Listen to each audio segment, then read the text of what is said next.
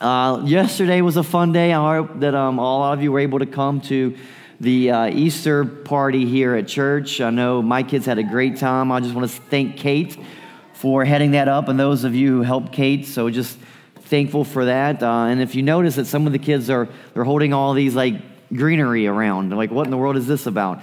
So this is Palm Sunday. Palm Sunday represents the triumphal entry of Jesus during what we now call the Holy Week. So we are 1 week away from Easter. Next Sunday's Easter. So this Sunday is always Palm Sunday, and it celebrates Jesus coming into Jerusalem. When many, many Jews were coming to celebrate the Passover feast, and many of those same Jews anticipated the arrival of this king, this Messiah, and they thought maybe Jesus was this man. And so we read the passage that Zach had up earlier, John 12, Verse 12 says, "The next day the large crowd that had come to the feast heard that Jesus was coming to Jerusalem. So they took the branches of palm trees and went to meet him, crying, 'Hosanna! Blessed is he who comes in the name of the Lord, even the King of Israel.' And Jesus found a young donkey and sat on it, just as it was written, 'Fear not, daughter of Zion. Behold, your king is coming, sitting on a donkey's colt.' His disciples did not understand these things at first, but when Jesus was glorified, then they remembered that he had done these things had been written about him and had been done to him.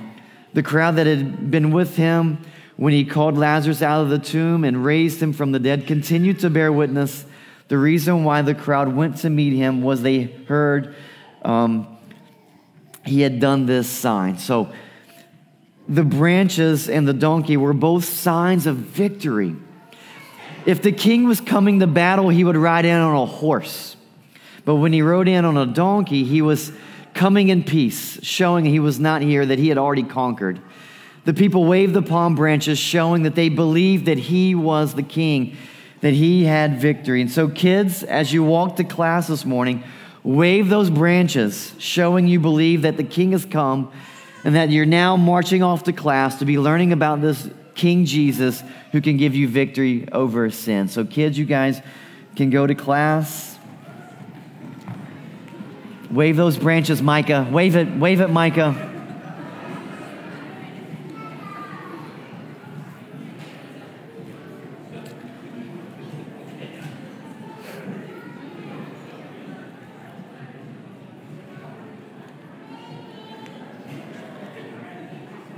I remember going to Israel many years ago, and I was with a group of friends, and we got there. This one dad, his son had come with him, adult son had come with him, and the dad said, "Oh, cool! Like I didn't realize Israel had palm trees," and the son executed perfect timing. He said, "Dad, like Jesus, palm branches." He's like, "Oh yeah, I guess you're right." So sometimes we don't think like palm trees, we think of like Florida maybe, but yeah, palm trees, Jesus. And so he was like, "Oh yeah, I'm an idiot." So if you're a guest this morning, my name's Adam. I'm one of the elders here, and I just want to welcome you. I'm glad you are here. You could have gone to many different places. You could have stayed in bed this morning, but you're here. So just want to welcome you. Glad you're here this morning. I pray that you've been welcomed already. You feel cared for here. We are currently preaching through the book of 1 Timothy. And as we continue to walk through the letter of 1 Timothy, we come to Paul's purpose statement. So if you brought a Bible this morning, I invite you to turn with me to 1 Timothy chapter 3, and we're going to start in verse 14. And we're going to read through the entirety of chapter 4. So let's get our minds focused on God's word this morning. 1 Timothy chapter 3, starting in verse 14. Paul writes to Timothy and to us, "I hope to come to you soon, but I'm writing these things to you so that if I delay, you may know how one ought to behave in the household of God, which is the church of the living God, a pillar and buttress of truth. Great indeed, we confess, is the mystery of godliness. He was manifested in the flesh, vindicated by the Spirit, seen by angels, proclaimed among the nations, believed on in the world, taken up in glory. Now the Spirit expressly says that in later times some will depart from the faith by devoting themselves to deceitful spirits and teaching of demons, through the insincerity of liars whose consciences are seared, who forbid marriage and require abstinence from foods that God created to be received with thanksgiving by those who believe and know the truth.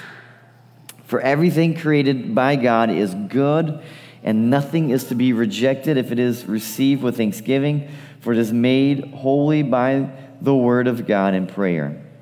If you put these things before the brothers, you will be a good servant of Christ Jesus, being trained in the words of the faith and of good doctrine that you have followed.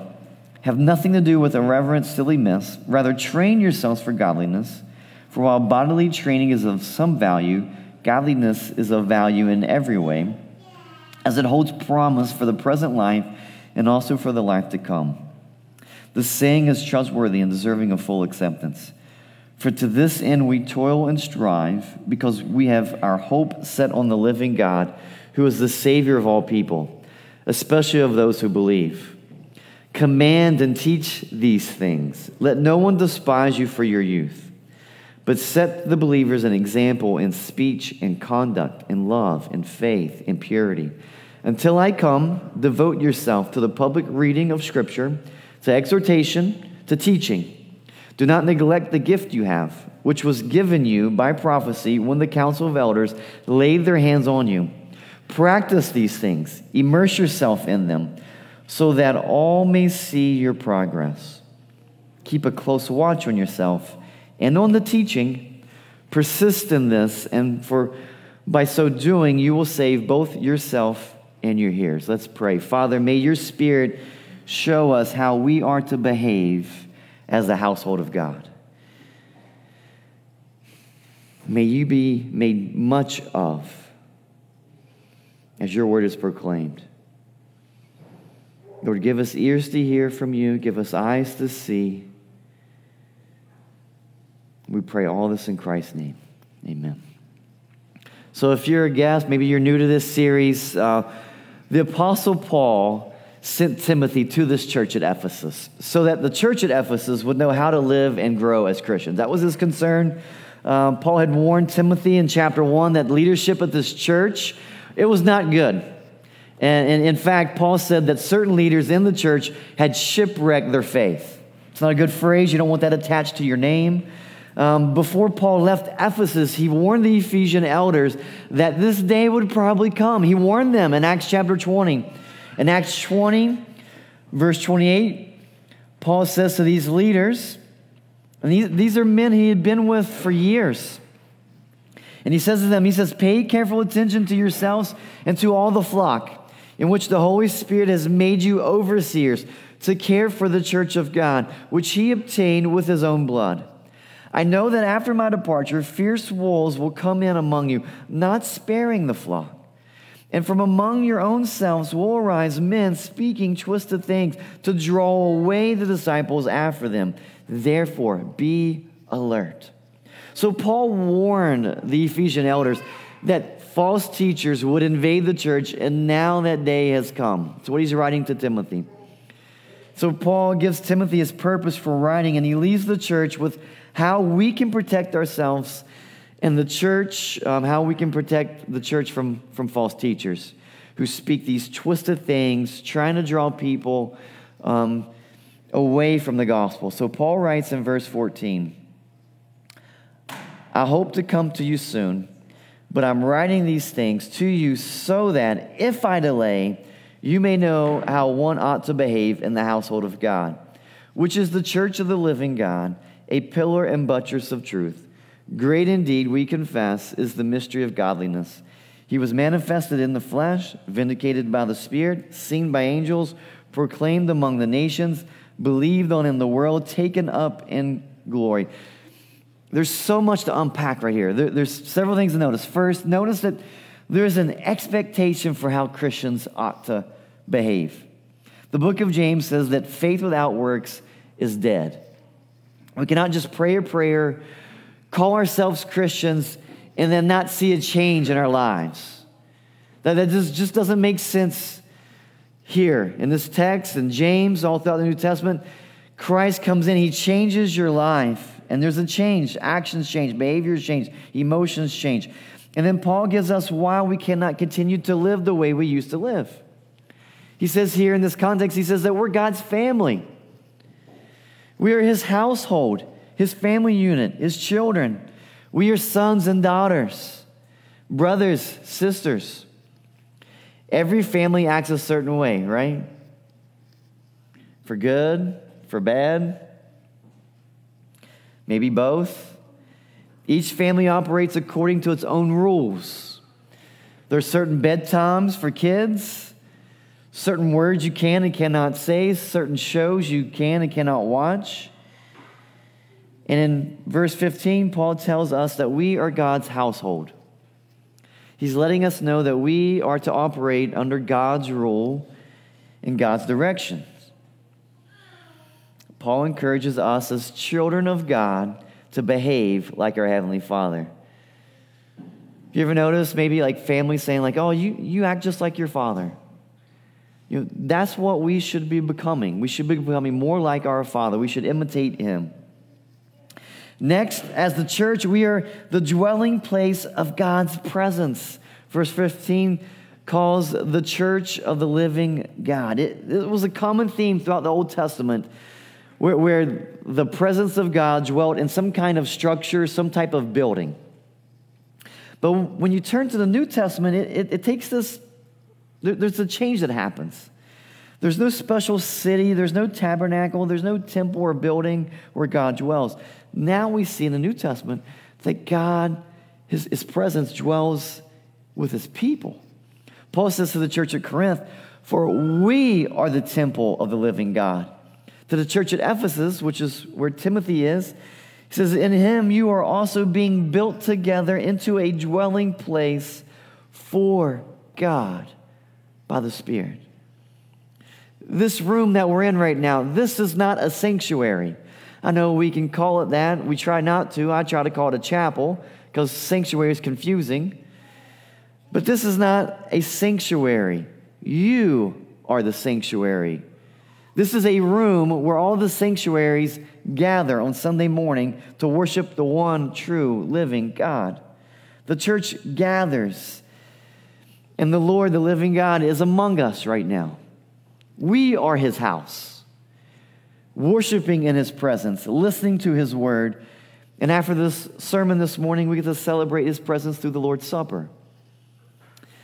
And then notice that we are also this pillar and buttress of truth. I think Paul uses this language specifically because of his audience. If you remember in Ephesus, Ephesus was most known for the temple of Artemis. This was how we started the series. We talked about Artemis and how this city worshiped her.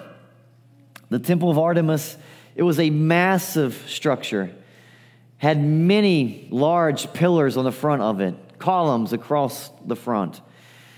It is one of the 7 wonders of the ancient world today. And I imagine as when the church at Ephesus was first reading this letter from Paul, that their minds would have gone to that temple. The pillar and buttress is what makes the structure firm and strong.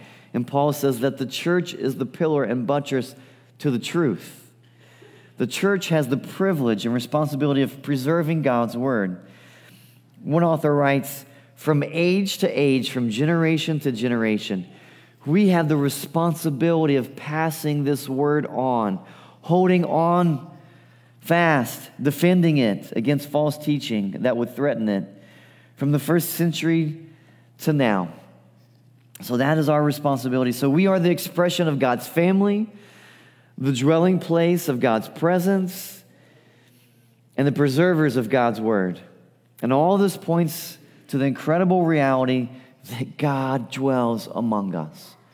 Like right now, the holy God who created everything, spoke it all into existence, is among us. Do you feel his presence this morning?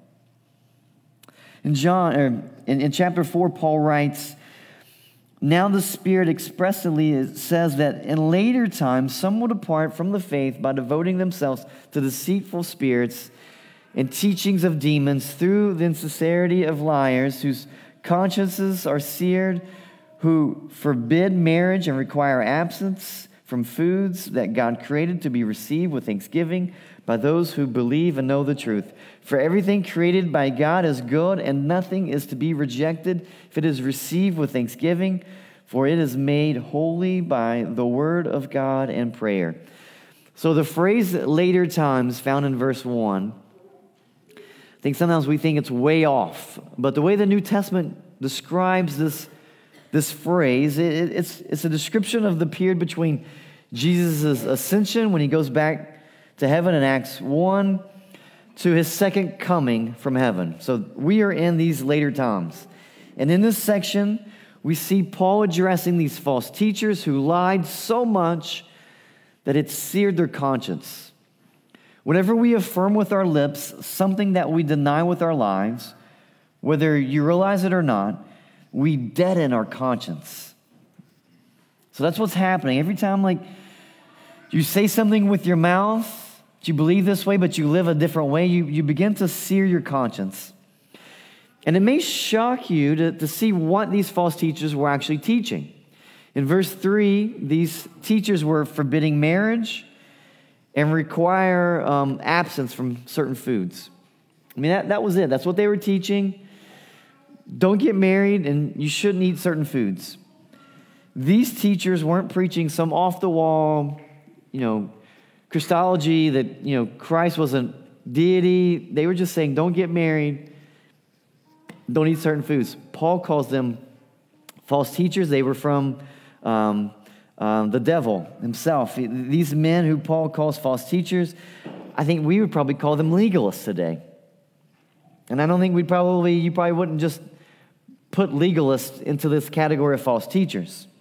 Legalism is so dangerous because it has this false sense of godliness to it. The outside may appear to be clean, but the inside of the man is filthy. And this is why Jesus just berated the Pharisees and Sadducees, because he thought they were legalists. Legalism destroys gratitude towards God. Legalists show such concern for practicing the negative things like don't get married, don't eat, but they fail to appreciate God's positive provisions. And the way you fight off legalism, Paul shows us here, is by using God's word to attack their demands. Paul says in verse 4, for everything created by God is good, and nothing is to be rejected if it is received with thanksgiving, for it is made holy by the word of God and prayer. Paul used creation to attack their false teaching. He goes back to God's word, Genesis 2. God was the one who created marriage. It was not Adam's idea. It was not Eve's idea. So why would God create marriage and say that it was very good and then now turn around and say that it was bad? Paul uses the same argument with creation to expose the flaw in abstaining certain foods. After each day of creation, God said it was good. And then we have Jesus saying to Peter in Acts 10, rise, Peter, kill and eat. What God has made clean, do not call common or unclean.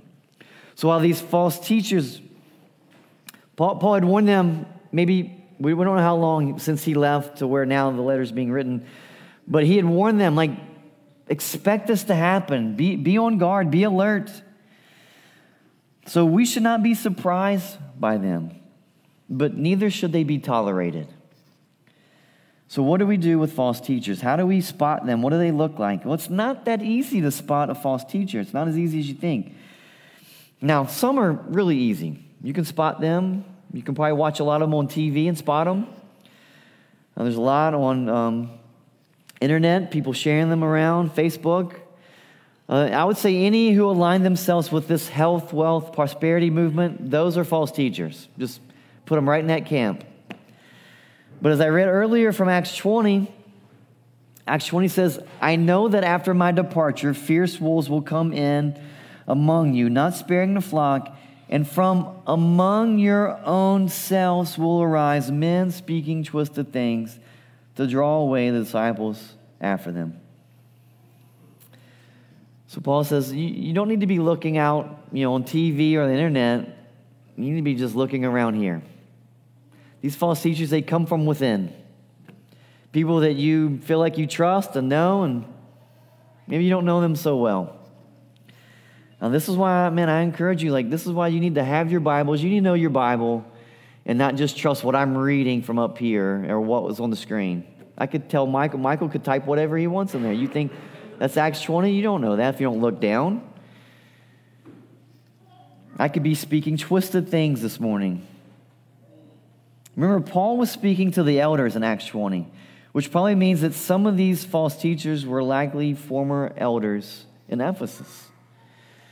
The book of 1 John talks about some people in the church who seem to be Christians, but who ultimately prove that they were not by walking away from the fellowship of believers. And sadly, sometimes these who look like Christians just so happen to be people who are serving in the role of elder. And when this happens, it can shake the faith of a lot of people. And we've seen a lot of that in the last couple of years. A lot of these famous pastors who've kind of been exposed, and it's kind of rocks us a little bit. What do we do with this? Paul says that we should not be shocked or surprised when this happens, but you should probably go ahead and just expect it to just happen. Some of you put us elders high upon a platform that we do not deserve to be on. I am not your rock. I am not your foundation. None of you sang moments ago, how rich a treasure we possess, and Adam Goodwin, our pastor, right? I saw these statistics earlier, and it devastated me for two reasons. First, because I hurt for these pastors. Being one, it always hurts when you see a brother fall. Second, because I know that when pastors fall, then this ripple effect happens throughout the church, and it can be huge. Listen to these stats. As many as 50% of pastors' marriages will end in divorce. That's frightening. As many as 50% of pastors' marriages will end in divorce. Almost 40% of pastors admit that they've had an extramarital affair since beginning their ministry. More than 50% of pastors say they had visited pornographic sites on the internet in the last year.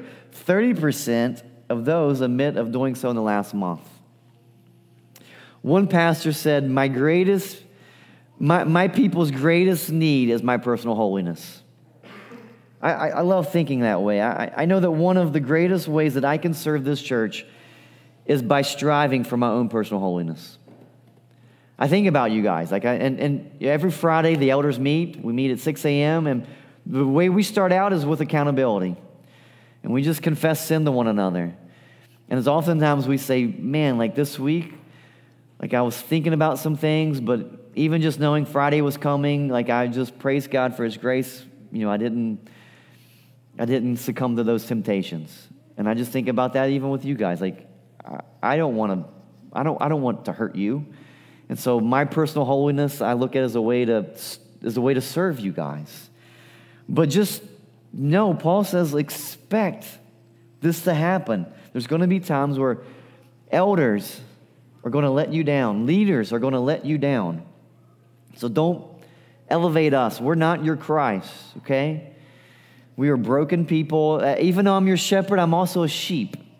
It's really hard. It's really challenging to be a sheep leading, as a shepherd being a sheep myself. And so Paul leads us to this next section, tells us how we can help identify these false teachers, how we can protect ourselves, protect the church.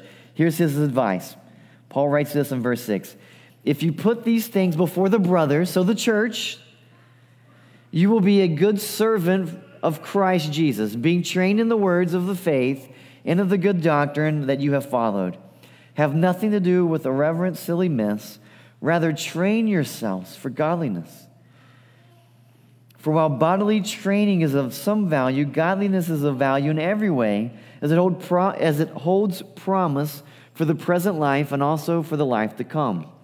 But you pick up some themes here as we keep reading. Words like training, discipline. You're going to see this theme he picks up here. This is Paul's answer to how we are to guard ourselves from falling away or being led astray. You're to avoid these silly myths and to train yourselves for godliness. For while bodily training is of some value, godliness is of value in every way. And this might be where you might expect Paul or myself to give us like 7 steps to become godly, right? And then give us this list to like achieve these 7 steps of godliness. Things like read a chapter of your Bible every day. Pray for 30 minutes twice a day. Tell at least one person every day about the death and resurrection of Jesus. This is kind of what we're expecting now. Some kind of checklist that we can, okay, I'm working myself towards godliness. The harder you work, the more godly you become. I mean, this is how most people think, especially here in Appalachia. We have our blue-collar, hardworking mentality.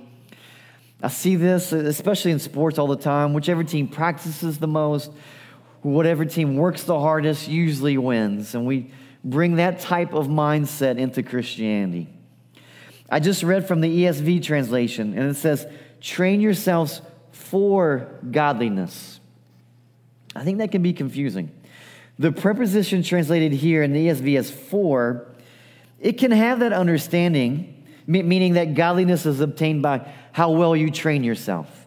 But it can also be translated as in view of, like how the NAS renders this phrase. The New American Standard says, on verse 7, it says, on the other hand, discipline yourselves for the purpose of godliness. That's a big change. Train yourselves for godliness. That makes it seem like it's up to you. You train yourselves for godliness. But I think the better translation, the better rendering of this phrase here is found in the New American Standard, where it says, discipline yourselves for the purpose of godliness. So we train and discipline ourselves not for godliness, meaning that if you work harder, then you will become more godly, but we train or discipline ourselves for the purpose of godliness. One author writes, godliness requires no rules to keep, no steps to follow, no habits to form, no activities to engage in, no clubs to join, no fees to pay, and there are no key performance indicators to achieve. Godliness is not about us, but about God and His great mystery of godliness.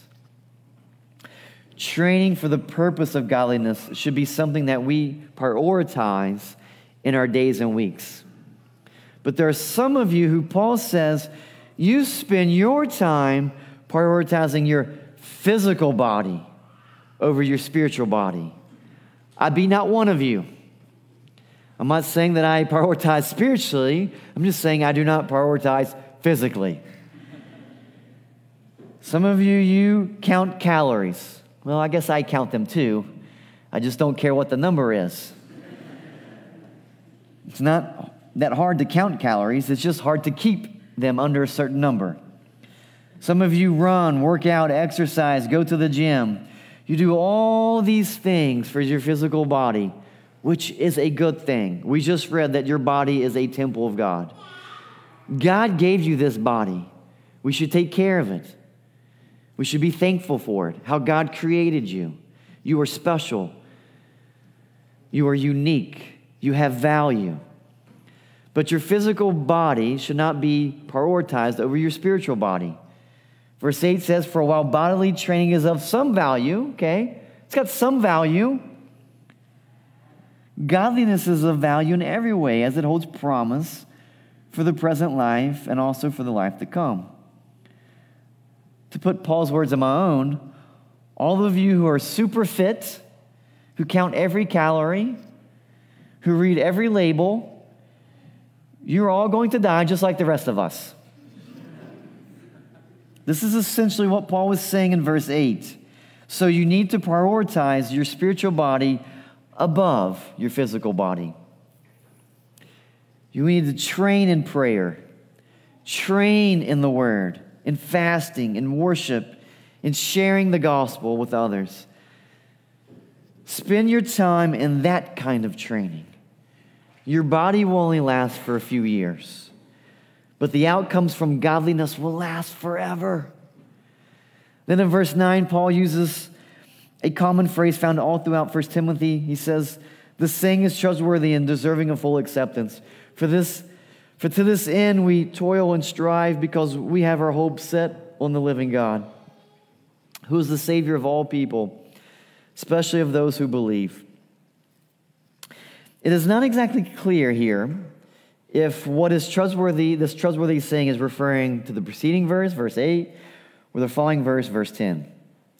Verse 8 and 10, they're both sayings.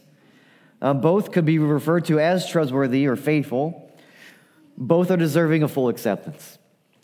Paul reminds us in Timothy that to this end we toil and strive. Okay, now when we use those words, toil and strive, those are words, those are hard words. Like to toil, it's work, it's effort, energy, it's exhausting. Striving has this idea of fighting, struggling. And you'll see this language all throughout the section. Train, discipline, toil, strive. This shows us that growing in godliness takes effort, takes work. It just doesn't magically happen. One of my favorite basketball players of all time was a guy named Pete Maravich.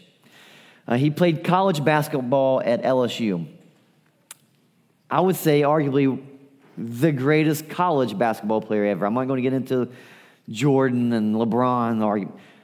Pete Maravich was the greatest college basketball player ever. His 3 years of playing at LSU, I think at that time he only played 3 because freshmen, only they were allowed to play varsity. So varsity, 3 years, sophomore, junior, senior year, he averaged, this is average, 44 points a game. That was for a season. Incredible.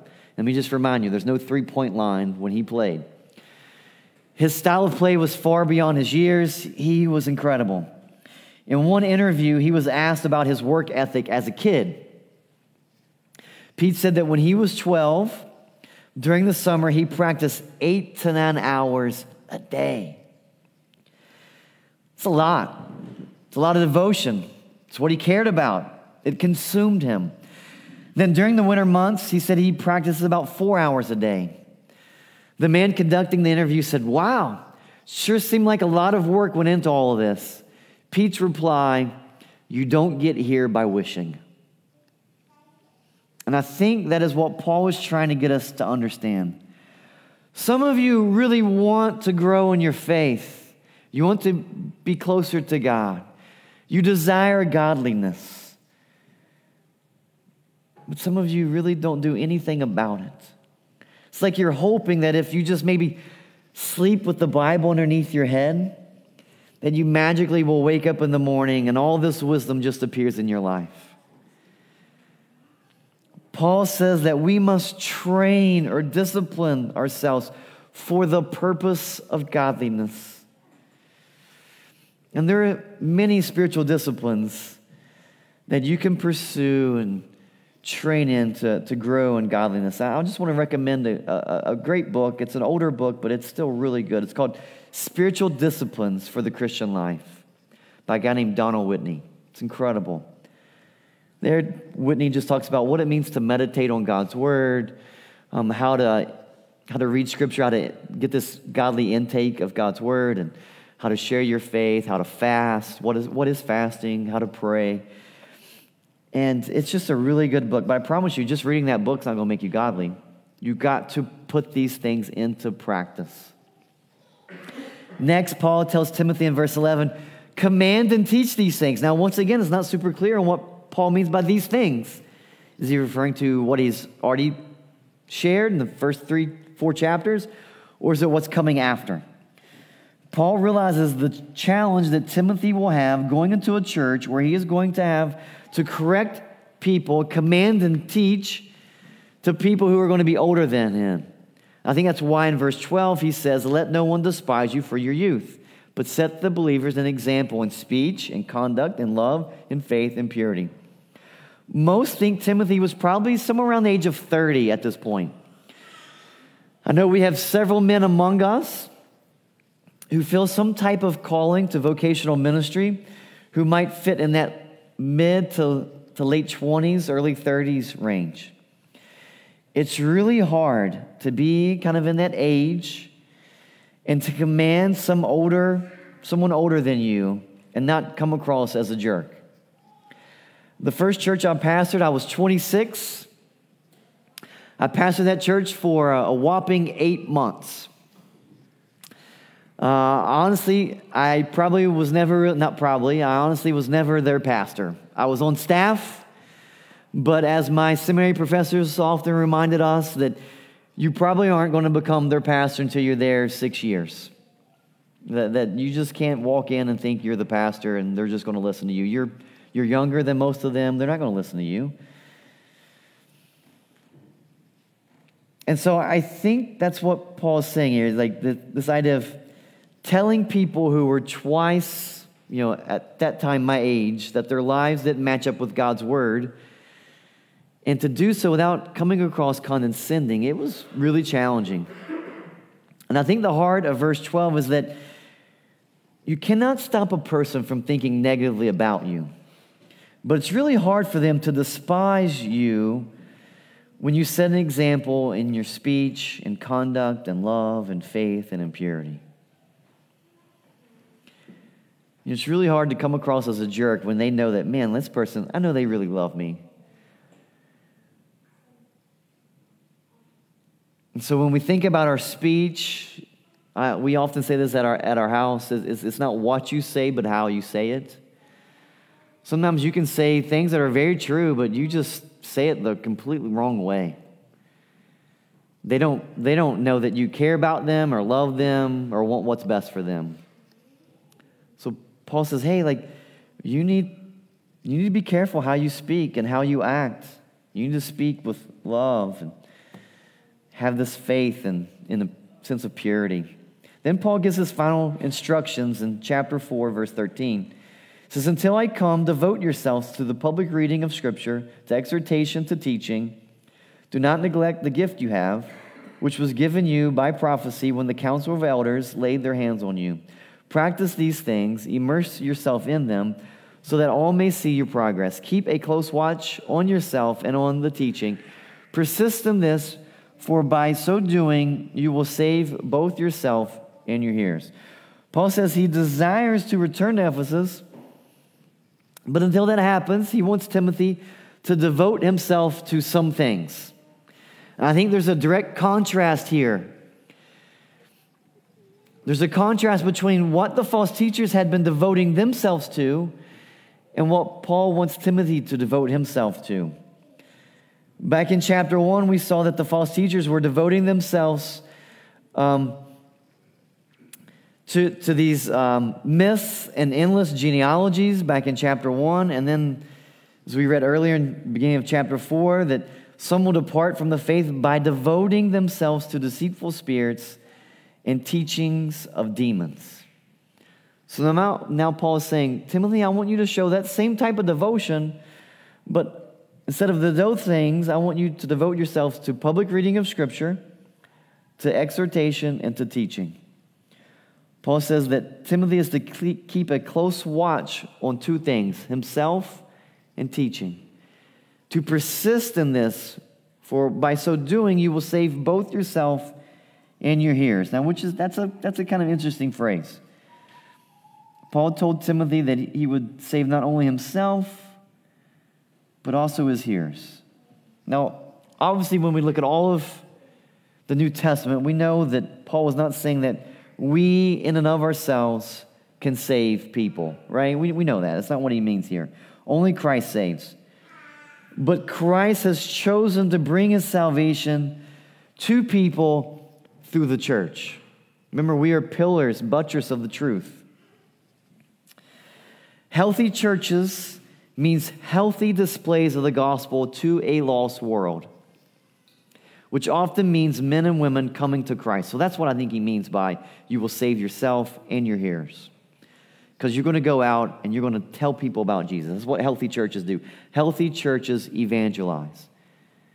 We share the gospel. We know that Christ is coming. There's a sense of urgency. And we share the gospel. It's not simply just inviting your friends, your family members, your coworkers to Easter service. It may start there, so that may be something you do this week, is invite somebody you deeply care about to come to church next week. I'll promise you I will share the gospel next week. They will hear about the death and resurrection of Jesus, just like they would if they came to a church service in July. We're going to preach the resurrection. And so, invite them, but more so than just inviting them, we're supposed to evangelize. We're supposed to share. It's not just the pastor's role to preach the gospel. So just as we, the church, we are a physical reminder to the world of the presence of God. That's what we are. We go out, we leave this place, we are the church of the living God. You are a sanctuary. You take God's presence with you. Just as we are that physical presence, Jesus gave the church a physical reminder of what he has done for us. And so that's where I want us to kind of focus this morning, what Christ has done for us. We get to celebrate the Lord's Supper this morning. So Jesus said to us, he said to his disciples before he went to the cross, he said, I'm leaving you with something. That way you always remember this moment that's getting ready to happen. And this moment's going to be huge. It's going to change history. Calendars are going to be changed because of what's getting ready to happen this week. And he said to them, he said, my body is going to be broken for you. As they're sitting around getting ready to take the Passover feast, my body is going to be broken for you. So he took bread and he broke it. And so this morning you're going to see a plate that's going to have some pieces of bread that are already broken. So this is my body. I just want you to understand what I'm going to go through. And he said, this cup represents my blood that's going to be shed for the forgiveness of sin. That just as all these Old Testament sacrifices, as this lamb that's going to be sacrificed for this Passover meal, this blood would be shed for the forgiveness of sin, so my body, my blood is going to be shed for the forgiveness of your sin. That you are sending me to the cross. And I'm going so that you may have life. You may have peace with your Heavenly Father. That you can become a part of the household of God. So this morning, when you come, if you are a guest this morning, we practice open communion. You don't have to be a member of this church.